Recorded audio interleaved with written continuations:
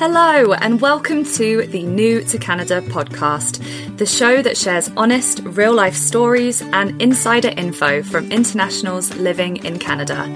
I am your host, Kate Johnson, and I made the big move from England to Canada in 2017 after falling in love with a Canadian. Join me as I chat with fellow newcomers and learn all about where they are from in the world, why they chose Canada as their new home, and the lessons they've learnt along the way. It's great to have you. Ever wondered how maple syrup is actually made here in Canada? This episode is my very first live on-site tour and interview recording.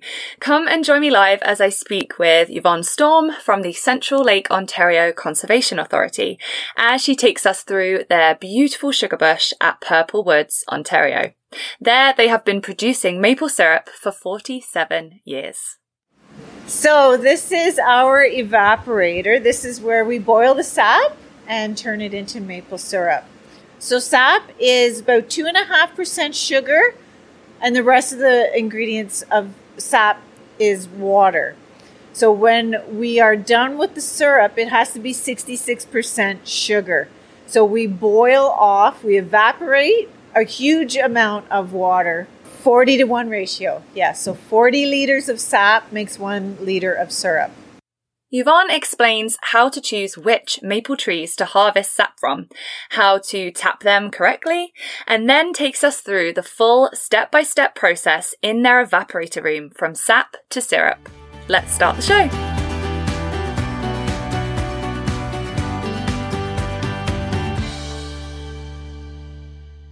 This episode is brought to you by Elsa, the English language speech assistant.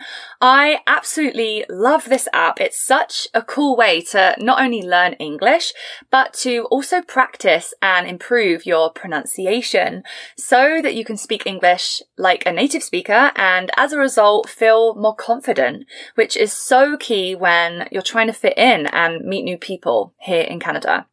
So how does it work? The app basically prompts you to read out loud different phrases in English, and then its artificial intelligence instantly pinpoints your mistakes and scores you compared to a native speaker. It's literally like having a mini English teacher in your pocket everywhere you go, ready to give you real, honest feedback. I've hooked you guys up with a free 7-day trial so you can test it out. Then if you decide to become a member, you can also get 85% off on a lifetime membership and 40% off for 1 year. Check the show notes of this episode for your special links for that. And for your 7-day free trial, you can head to bit.ly/Elsa X the Newcomer Collective. That's bit.ly/ELSA X the Newcomer Collective. Happy learning!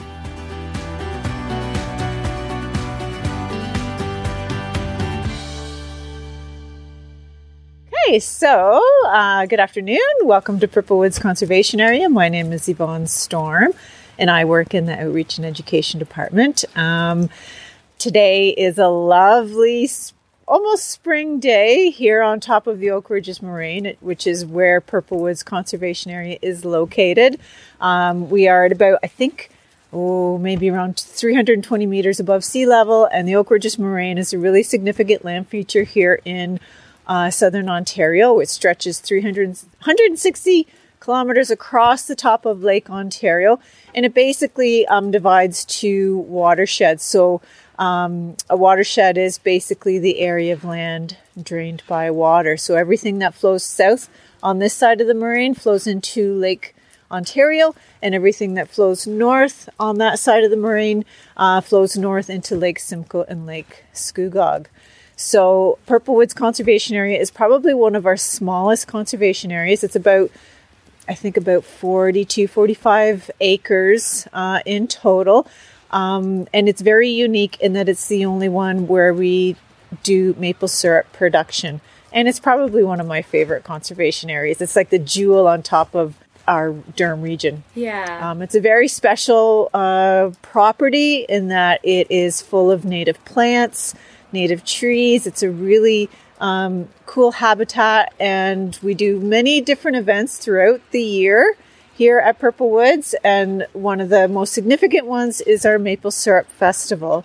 Our festival is, 2020 would have been our 45th annual Maple Syrup Festival. So I guess our event this year, I wouldn't consider it a festival, but it's a very long-standing family tradition. Yeah, I attended the Maple Syrup Festival here, I think, back in 2018 and 2019. And yeah, it was always a really fantastic event where you can learn about the maple syrup making process and actually see it in action. And also just take a walk around this beautiful place, right? And learn more about conservation and Canadian nature. And yeah, it's just a wonderful day out. So I know it's a little different this year with the ongoing pandemic, unfortunately, but could you maybe share some more information with us about what the more traditional Maple Syrup Festival would include, and hopefully that's what it will look like next year? Our traditional Maple Syrup Festival, we have a 12-day festival. It runs through March break and the weekend after March break, and then 2 following weekends after that.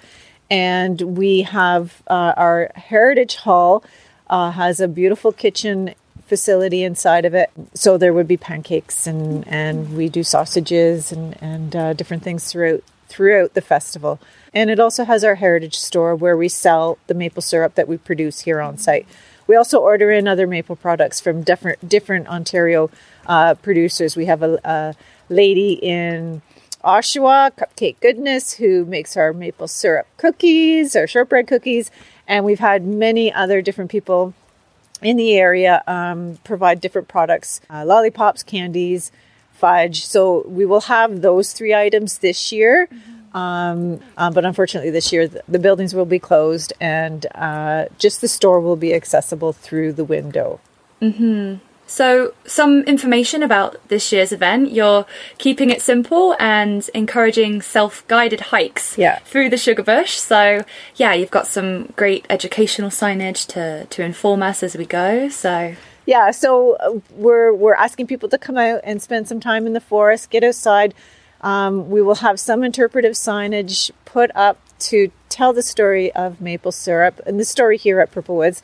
But in a normal festival event, we would have different stations set up. We would have seasonal staff that would be telling stories at that station, much more of an interactive experience, as interactive as you may want it to be. Different activities set up throughout the conservation area, and then access to the sugar shack as well. So next year it will be much better for sure. But this year it'll still be great to be able to get outside and spend some time in nature. Yeah. Oh yeah, of course. So anyone listening, please do still come along if you're in the Durham region or the GTA, and yeah, come check it out. Registration is required, right? Online. Yeah. But the event is free, and it's running this weekend, March 26th to 27th, and then again next weekend, April 2nd and 3rd. Wonderful. So before we jump into all things maple syrup, I'm so excited to get the tour with you. Thank you so much again for your time. Just quickly tell us a little bit more about Central Lake Ontario Conservation Authority. Who is CLOCA, and what a bit more about the work that you do and the other areas that we can visit as well. Sure. So CLOCA, so Central Lake Ontario Conservation Authority, is one of 36 conservation authorities across Ontario. Ontario is the only province that has conservation authorities. And our mandate is basically watershed protection. So there are many things that we do. So we work in partnership with our local municipalities and other organizations. Our mandate is flood protection and natural resource protection. And one of the many things that we do is education and getting people out into our conservation areas. But mostly it's protecting the natural areas and protecting people and property from flooding. So earlier this morning, had you come out, you would have seen one of our technicians doing a snow survey. So one of the things that we do is to be able to, in the winter seasons, every 2 weeks, our staff will go out and measure the snow the amount of snow that's on the ground and throughout our watershed. So at many different locations and even many different snow survey locations within Purple Woods. And then what that allows us to do is to calculate how much water there will be and to be able to predict any flooding that may come when the weather does warm up. We get a couple of warm days, so we're able to predict that and then alert our watershed residents as to whether or not they should be concerned about flooding and things like that. So that's just one of the things that we do. We also do natural monitoring, so different ecosystems, the forest habitats, our aquatic habitats. Most people don't know who the conservation authorities are unless you're a developer or you are wanting to build in our regulated areas, so such as a floodplain, or if you back onto a creek and you want to put a deck on or an addition onto your house, then you are required to get a permit. So that would be probably one of your first introductions to the Conservation Authority. But otherwise, people just know of our properties and then coming out and visiting and spending time in nature. But most times people don't realize that those properties are owned by the Conservation Authority, that they're private properties, and that they're not city parks. So that is a little bit of a misconception out there in that who the conservation authorities are. Right. Yeah. So you could be confused if it's all locked up and you just wanted the day trip. Yeah. So would you say to go to your local conservation authority website to see which areas are open when, and absolutely how to really plan your day and which ones you want to check out? So CLOCA's conservation areas are all open dawn to dusk. That is the permitted time for using. And there are rules that you need to be aware of when you're visiting the conservation area. We don't have garbage facilities. That is a big important one. And we get a lot of complaints about people not being able to find a garbage can in our facilities. We have a small number of staff that maintain our areas. And another thing that people seem to be upset about is parking. Paying for parking. Why do I have to pay for parking in a park?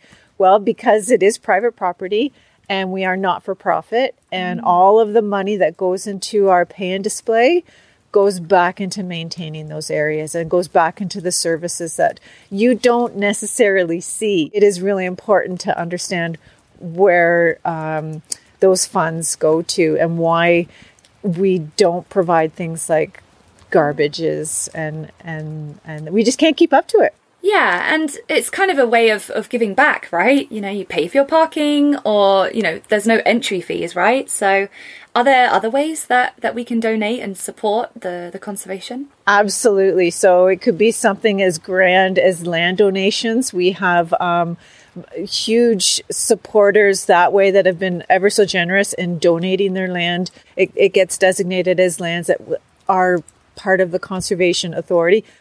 We also do a lot of free events, and sometimes at our free events, we'll have a donation box set up. So we'll do, for instance, in the the summertime, one of our favorite events that we do here at Purple Woods Conservation Area is our Firefly Night Hike. And most of these events, and that is one, so sometimes throughout the year, we'll have events where you can come out during the after hours and you get to explore the conservation area with us and do a night hike and owl prowl. But the Firefly Night Hike is outstanding here at Purple Woods because the habitat is still so intact that there are millions of fireflies. It's one of my favorite events. Oh, I had no idea about that. That sounds amazing. I'm going to have to come. And we do have a program with our local libraries where you can, I think it's the Back to Nature hike kit. So you can sign out a backpack, and in that backpack there is a parking pass, and there's a whole collection of field guides and some different activities that families can loan out, and then make your way in to visit all of the different conservation areas. So what are the other conservation areas that are within CLOCA? So there are 8 conservation areas that are open to the public. I believe that we own 6,300 hectares of land that we own and manage. And within that are the 8 conservation areas that are accessible to the public. So starting at the north end of our watershed jurisdiction, there's Crow's Pass. which is a kind of a little secret. Not too many people actually access Crow's Pass, so it's a lovely conservation area. And then Purple Woods Conservation Area. To the west would be Heber Down Conservation Area, Lynn Shores, and then that's more along the waterfront. Beaumont Westside Marsh is down by the lake. And then you would go up to Stevens Gulch, which is another lovely conservation area. It's just stunning. And then Long Sault, which is another gorgeous one.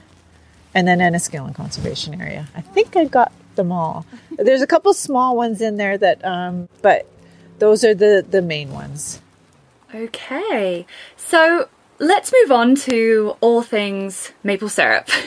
As you mentioned, Purple Woods Conservation Area, where we're live right now, is the only CLOCA area where you produce maple syrup. And yeah, I'm so grateful and excited to learn more about the process and see it all in action. So thank you so much again for giving me the tour. So my first question is regarding the timing window.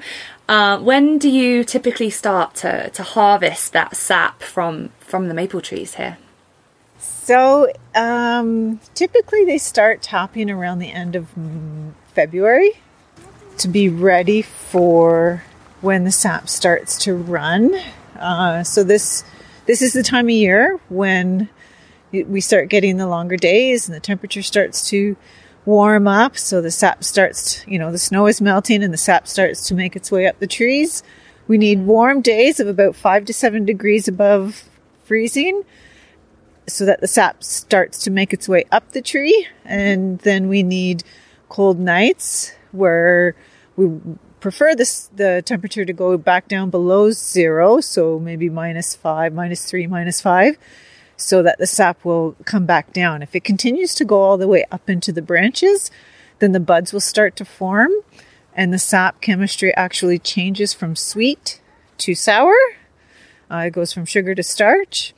And then that's when the tree is starting to use it. So that's pretty much when we finish and then pull the spiles out and then go on to the next season. So it's a pretty short harvest time, really. About a 4 to 6 week window. So you'll get a couple weeks of a really good run.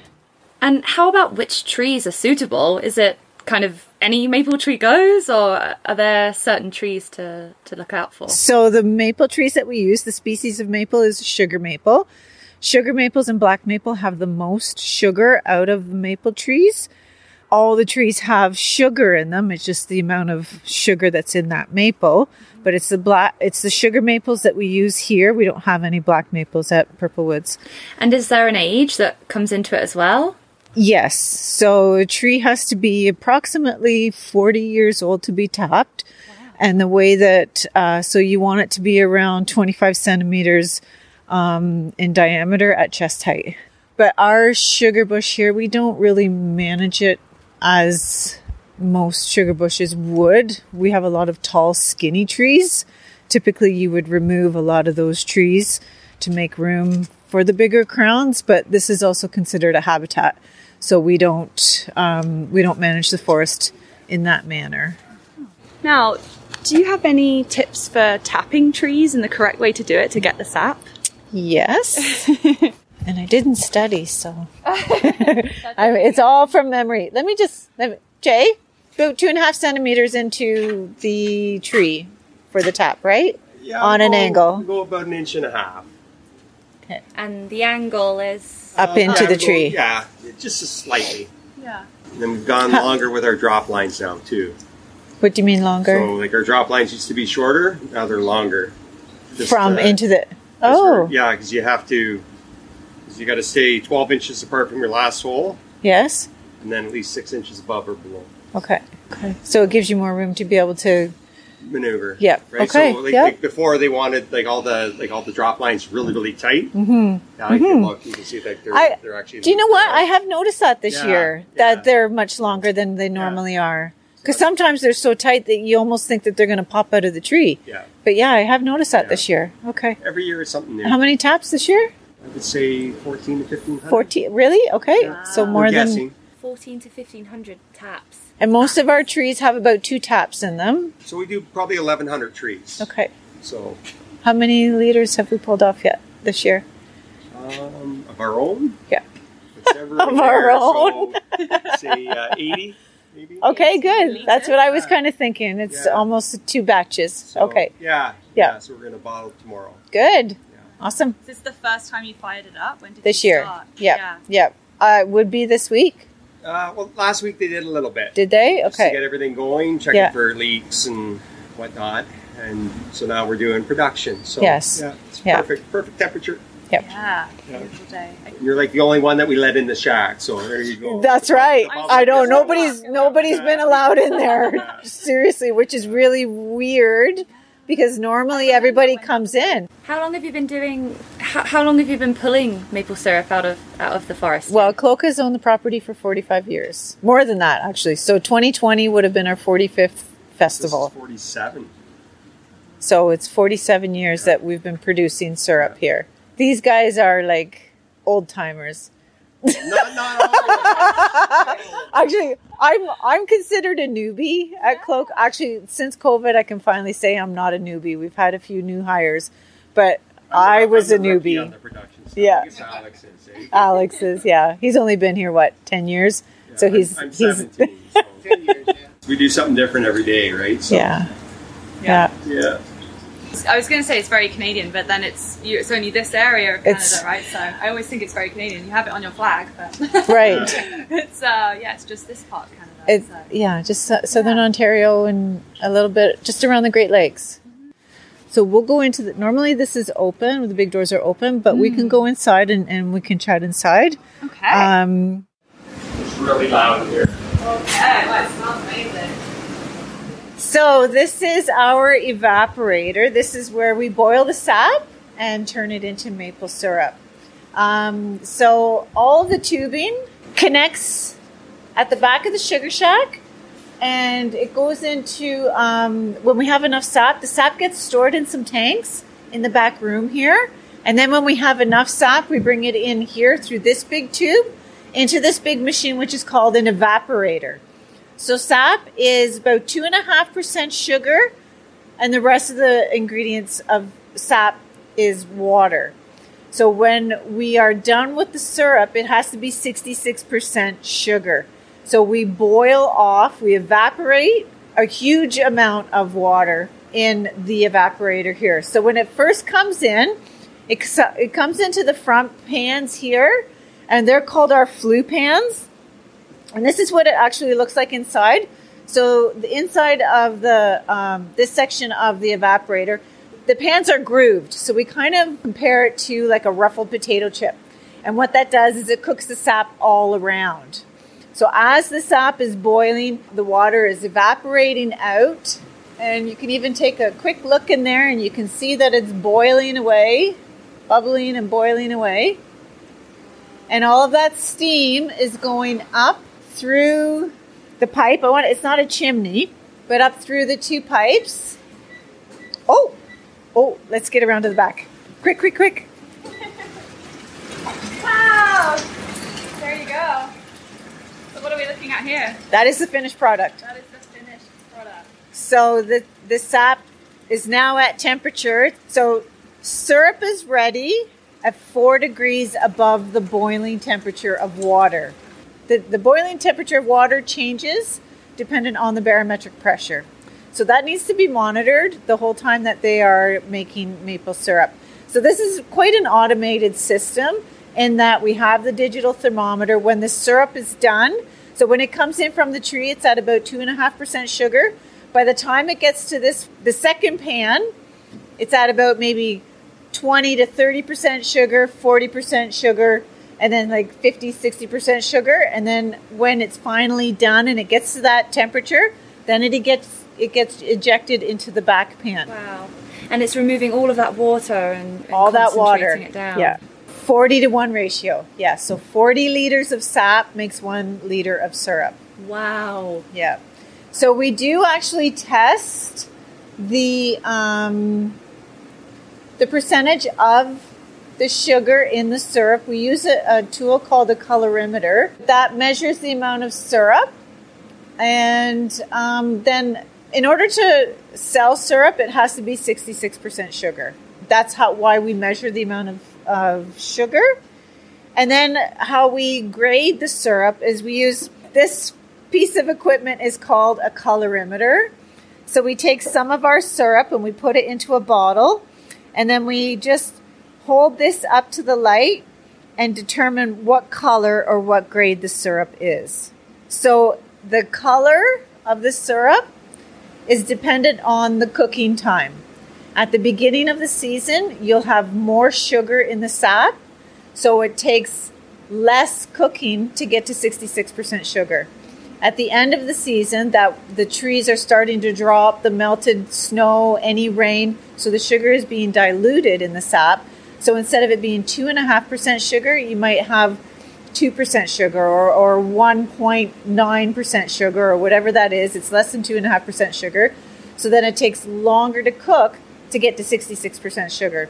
So because it's cooking longer, you get a darker color of syrup and you get a stronger maple taste. All of the syrups have 66% sugar. It just depends on how long it took to cook. So the new grading system that we have here, we have a poster over here on the wall. So the old grading system that everybody's familiar with are the light and extra light, whereas the new one is the golden, amber, dark, and very dark. So they're all the same amount of sugar. It's just the color and the taste are different. So what's the average time then that it takes for this process now, say, from sap to seeing that finished product come out just then? Well, the sap that's likely in here today would have been collected overnight and during the day.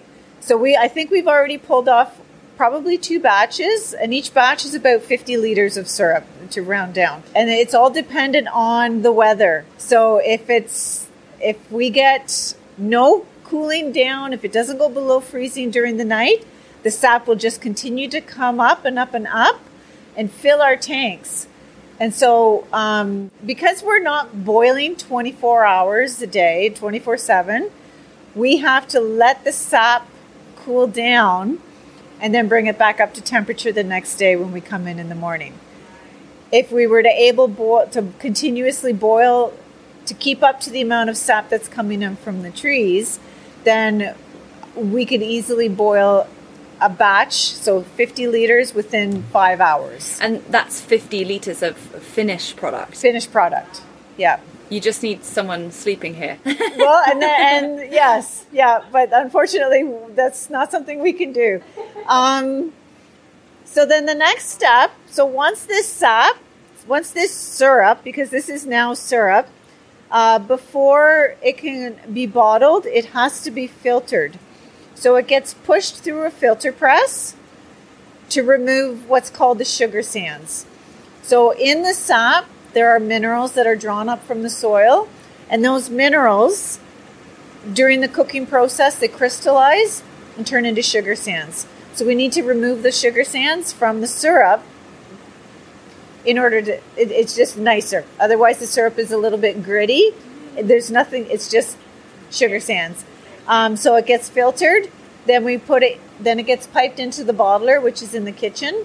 The bottler gets heated back up to temperature again in order to sanitize the bottles that it goes into, and then it's bottled. And then once it's bottled, it's good to go. It can be kept in the freezer for, I think, like 10 years. It can be kept on the shelf for about 3 years. Once a bottle of syrup has been opened, it should be refrigerated, but on the shelf unopened, it can last for a few years. And they say that if there's ever mold on the syrup, that you can just remove the mold and reboil it again, and it'll be fine. Amazing. Well, this is just boiling. That's all that's happening right now. That's all it's doing. But nothing is added. Because you can read up on this reverse osmosis stuff. So we do. I don't know if we actually use the reverse osmosis. It's like a filter. It filters out the water. It cuts down the time it takes. It cuts down the cooking time. Actually, well, we can go in the back quickly and take a look at the pump. Just watch your step. So that's where the pump is. And you can just quickly look here and you can see that the sap is coming in. And the pump's not even on. Oh, I see. It comes into the pump and then flows over into the tanks. And it's wood fired. So that's the one thing that I didn't mention is that we do use wood. So that is the source of fuel to cook the syrup. And then out here, you can see that, so that evaporator is extremely efficient in that it actually burns the particulates in the smoke. And so you don't see smoke. What you actually see is the steam. You can see the heat coming off of the stovepipe, but you won't see any smoke. Oh yeah, wow, so clean. Yeah. Wow. Okay, so go to the bucket stop. Unfortunately, all of the props and everything have been put away. The indigenous people have collected and used the sap from time immemorial. That was always part of their their spring tradition, and is a very important part of their culture and an important way to start the new year for them. This is kind of like the beginning of the year for them. Mm-hmm. And the indigenous people would make maple sugar. Mm-hmm. And then when the early settlers came to this area, the indigenous people shared the method with them. Mm-hmm. And so because the pioneers had pots and different tools and stuff, they changed it to actually making maple syrup. So it's actually a fairly recent process where the syrup was being made, because even when the early settlers did first come to this part of Canada, there was no way of storing the syrup. And like you even mentioned yourself, having the mold grow, that was the same for them. So it wasn't until being able to have access and using cans and glass containers did syrup become the product that was made. So the reason that we have March break is because they needed help in the sugar bush. So they would take the school children out of school during the spring season to come and work in the sugar bush, and they would use yoke and buckets to carry the sap from the trees. So they'd emptied out the buckets that were hanging on the trees, and the kids would carry yoke and bucket full of sap back to the camp, where the women traditionally would be boiling the sap in big pots. And they started with a one pot method, but then they found that it was much easier to go to kind of like how our modern system is with the 3 pans. They went to 3 pots. So they would have a big pot with a big fire, medium pot, medium fire, and a small pot with a small fire. And so they would transfer that syrup from each pot until it became the consistency that they were happy with as syrup. And then eventually it's cold in the springtime, it rains, it snows, you get every weather condition going in this time of year. So they put a roof over their pots and walls, and then eventually it turned into what we traditionally know as the sugar shack. Wow. And what about the actual tapping method of getting to the sap? So the pioneers had a tool called a brace and a bit, where they would prop it up against their body and drill the hole into the tree. We actually use an electric drill, and the drill bit goes in about 2.5 centimeters on a slight angle. That way when the sap is going up, it catches it, the same as when it's going down. And then you tap it with a hammer to snug it in. And when you tap it in, you should see some drips straight away, or? It depends on when you tap it, right? If the sap is running or not. You do have to be careful that if you're tapping the trees when it's too cold, the temperatures are too cold, you run the risk of actually cracking the bark and splitting the bark because it's too cold. So there is a temperature at which they should be tapped. I don't know offhand what that is, but it should be warm enough when to tap. And the other thing too is where to tap. So it's basically chest height as you want to make sure that your taps are, because when the trees are being tapped, it's in the winter time, so there's snow on the ground. So that you have to take that into consideration when it's time to take the taps out, that you don't want the taps way up here depending on the snow level. So you always try to make sure that it's at chest height is where the taps are.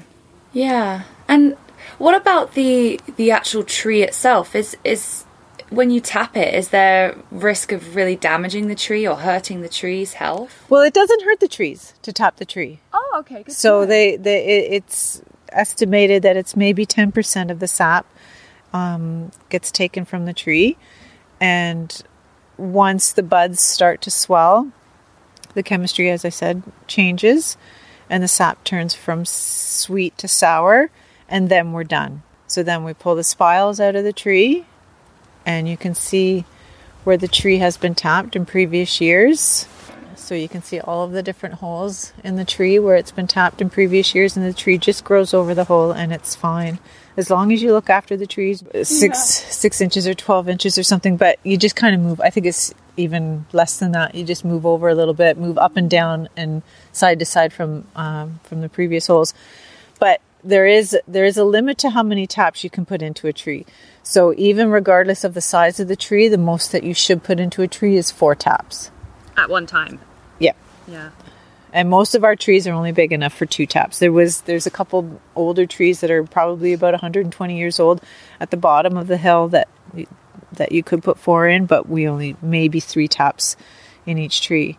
How can you pick out a maple tree without leaves on it? That's a great question. So all trees can be identified by their bark and their branches. So it's called the habit of their branches. So sugar maples have a rough kind of grayish bark, and their branches they grow opposite each other.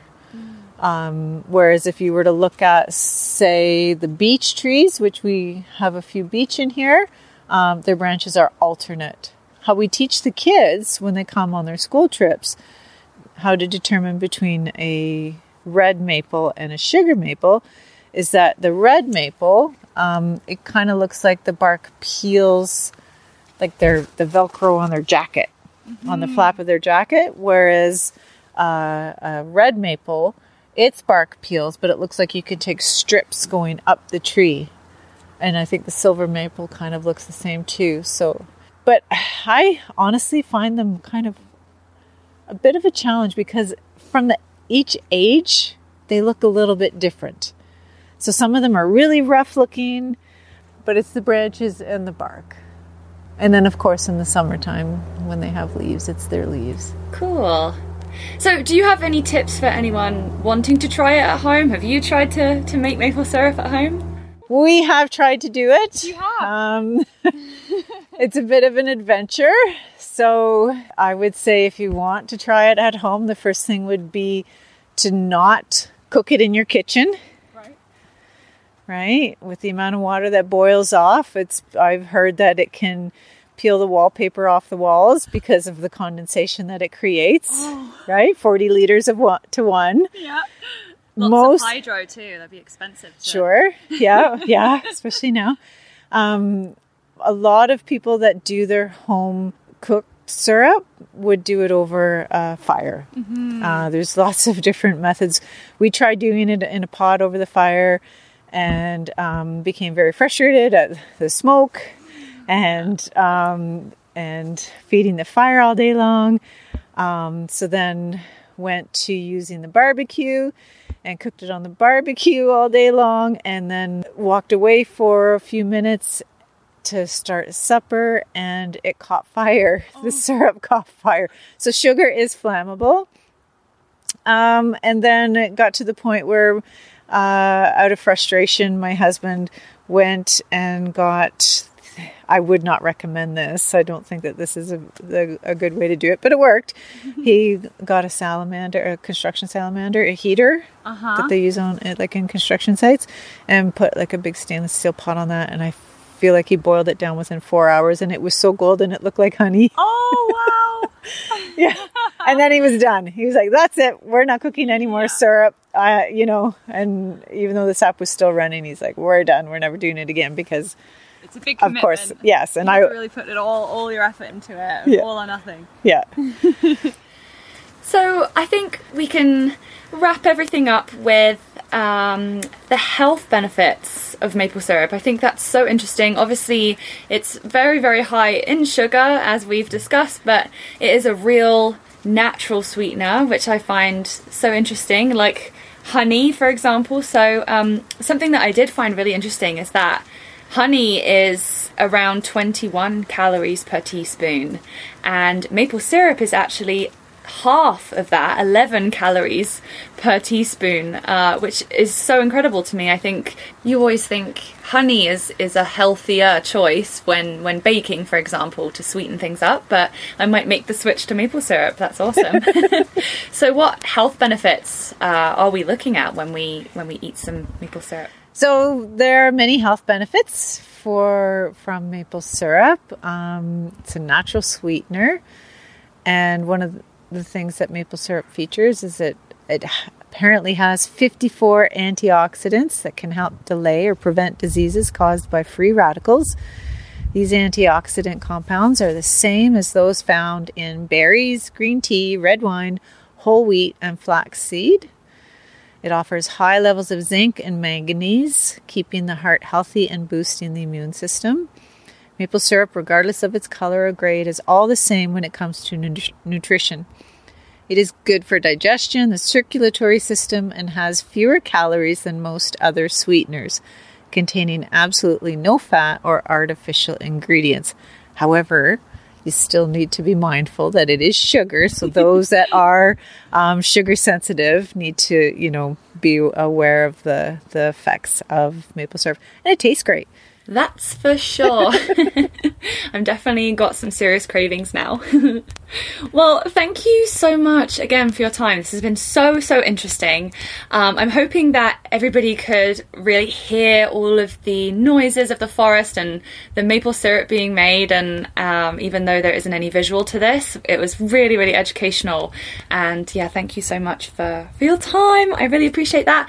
And I will be making a video as well. So anybody who is listening, if you want to see the machines in action and some footage of the forest, head to my Instagram at The Newcomer Collective, and I will post that on there as well.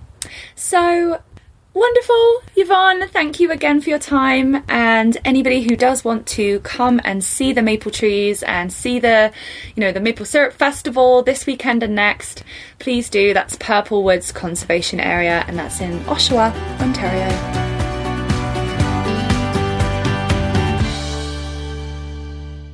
Thank you so much for listening. As always, it would mean the world to us if you could leave us a quick review on Apple Podcasts or wherever you're listening from. And then if you're loving the show so far, recommend us to your friends. Spread word and help us grow this exciting community. Until next week.